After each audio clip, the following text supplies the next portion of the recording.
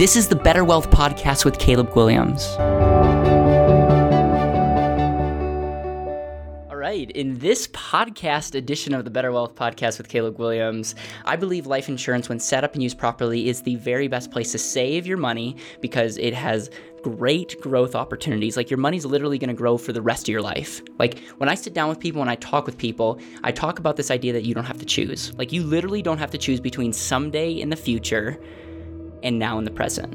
And when I found out about this concept and I realized how banks were using their money, how the wealthy were using their money, and like how we could take high performers, entrepreneurs, and show them better ways to use their money today and have their money continue to grow in the future, like, I realized, like, this is so amazing. Now, one of the things that I've just been running into as I go speak and, people read my book is they're like, well, this just sounds too good to be true, or like, it's just hard to think about, how would this work in my life? And so this is kind of what I want to bring forth to people, and kind of the material that I want to bring forward is this idea of the 12 ways that you can be more efficient. I'm literally going to share with you 12 areas in your life that you can be more efficient, that if you literally have been enlightened, if you get what I'm talking about, you can start redirecting that money that you were putting towards option A, because that's all you knew, and now you can put it into option B, and option B will give you lifetime growth, access to your money, control over your money, better retirement, protecting your number one asset, which is yourself. And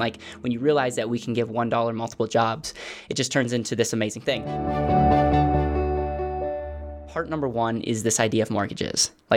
If you are buying a house, I'm not necessarily talking about whether you should buy a house or not. I'm talking about how you purchase that house. And if you are trying to save money by paying cash for that house or paying extra payments on that house, or maybe you got a 15-year mortgage, one thing that you need to know is you are saving interest. You are paying less in interest by doing that. But that's a half truth, because by doing that, you're giving up total control and your asset's going to grow regardless. And really, you have a lot of missed opportunity cost. When we really run the numbers, if you are just assuming you're not an entrepreneur or productive at all, and we're just looking at the math, it could be a lost opportunity cost of $300,000, $400,000, $500,000, $600,000 of money that's not able to grow for you, because it goes back to, if you are saving interest by paying off your house fast, that money's no longer able to grow for you ever again.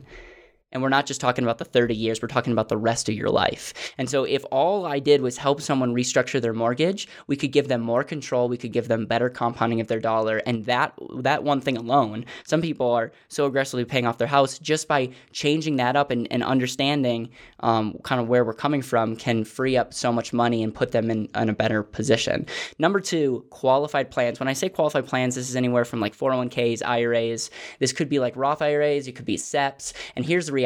These accounts, the benefit of these accounts is they usually put your savings on or investing on autopilot. You literally gets taken out of your account and it's put, and the idea is it's going to grow for the rest of your life. The downside is you have zero control. You're invested in mutual funds, which I think are for the most part pretty terrible. And then finally, you just you're deferring. In most cases, you're postponing a tax, and you don't even know what the taxes are going to be. And when we start looking at where taxes could go in the future, it's insane. So this idea of okay, here's this account, you have zero control over it, you hope it grows, it'll work for you someday in the future, and let's just pray that taxes don't go up.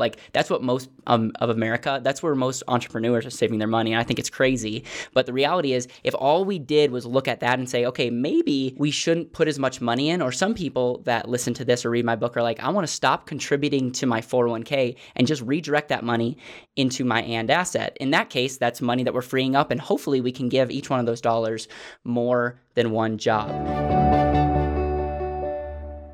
The next thing is college savings. I have some really cool clients with awesome case studies around this idea of college savings. And it's just instead of saving your money in a 529 plan, hoping it grows, and then here's the kicker. When you pay for college, you take that money out, you pay for college, and that money's never able to grow for you ever again. For those of you that understand what we're talking about, your money could be put in a place. It's not only going to be safer, but more importantly, you get to pay for college, but that money gets to compound for another 30, 40, 50, 60, maybe 70 years. That could not just be your college plan, but it could be your down payment. It could be for your future cars. It could be for your future retirement. It could be your future legacy. Families could set up a lifetime legacy plan for their kids that also pays for college. And so, yeah, if you're funding a college account, you got to know about this. Number 4, future purchases. If you're already saving up for cars, boats, future houses, what if there was a way where you could save your money and use it at the same time? Goes back to the and asset. If you don't know about this, you might be taking money, putting it into a separate account, maybe an investment account. And again, every time you use that dollar, you don't just lose that dollar, you lose what that dollar could earn you the rest of your life. College savings, future purchases, these are all areas that if you understand how the and asset works, you can start redirecting that money and put it in a place that's more in your control. The 5th part is just expense tracker. And this is not necessarily something I get super passionate about, but you'd be shocked how many people that come through our blueprint and all they do is they start tracking their expenses and they're like, oh my goodness, I spend so much money. Like, what if all I did was just stop spending money on things I don't need or don't want, or I didn't even know I had a subscription to this, service that I've never used. Like, just by stopping that can free up money. And when we free up that money, that can be put to a place that's better in your control. I am good friends with the owner of TaxBot.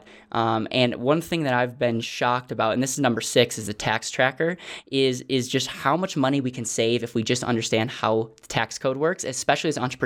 Like when you drive or when you start tracking expenses, like that's literally money that you don't have to pay taxes on. Like we're literally giving you money that you were going to pay to the IRS and put it somewhere else. Huge benefit. And so start tracking your expenses, start tracking your mileage, start understanding how the withholding works if you're employed by someone, or even if you're an entrepreneur, like understand that.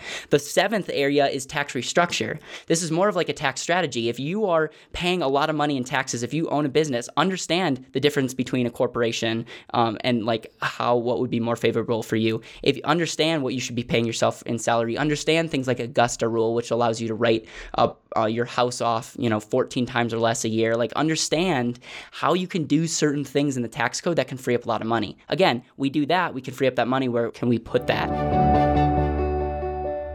Number 8 is debt.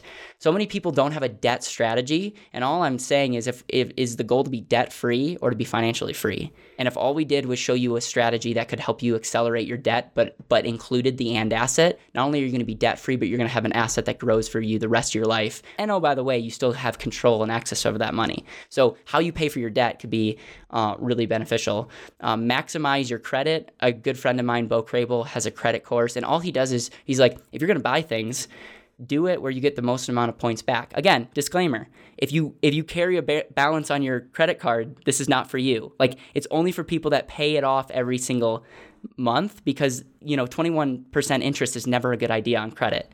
But if you're like paying that for that every month and you're paying that down to 0 and you use a credit card that gives you 1 extra point versus, let's say 2 points versus 1, that's like real money back in your pocket.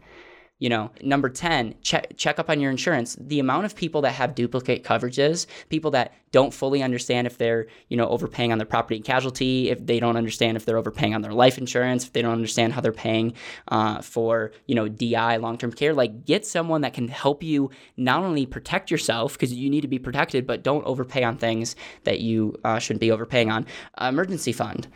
Some of you may have watched my interview with Greg Helema. He literally, his account not only allowed them to like buy cows and ultimately paid out when he passed away, but like he was able to, they had a lot of money, quote unquote, on emergency in case something happened, but that money was being more productive. And in fact, it was just super productive when you think about all the things that it did for their family.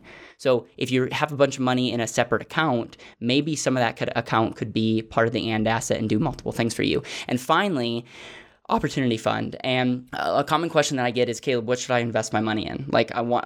We have, especially as entrepreneurs, we have this idea of like a fear of missing out. Like if we don't have our money into an investment, we're missing out. And quite frankly, if all you did was keep money liquid and just wait for the economy to crash, you would be surprised. There would be opportunities that would seek you out. Nelson Nash, the author of Becoming Your Own Banker, he passed away a couple months ago. He had a phrase that said, when you have access to capital, opportunities will seek you out.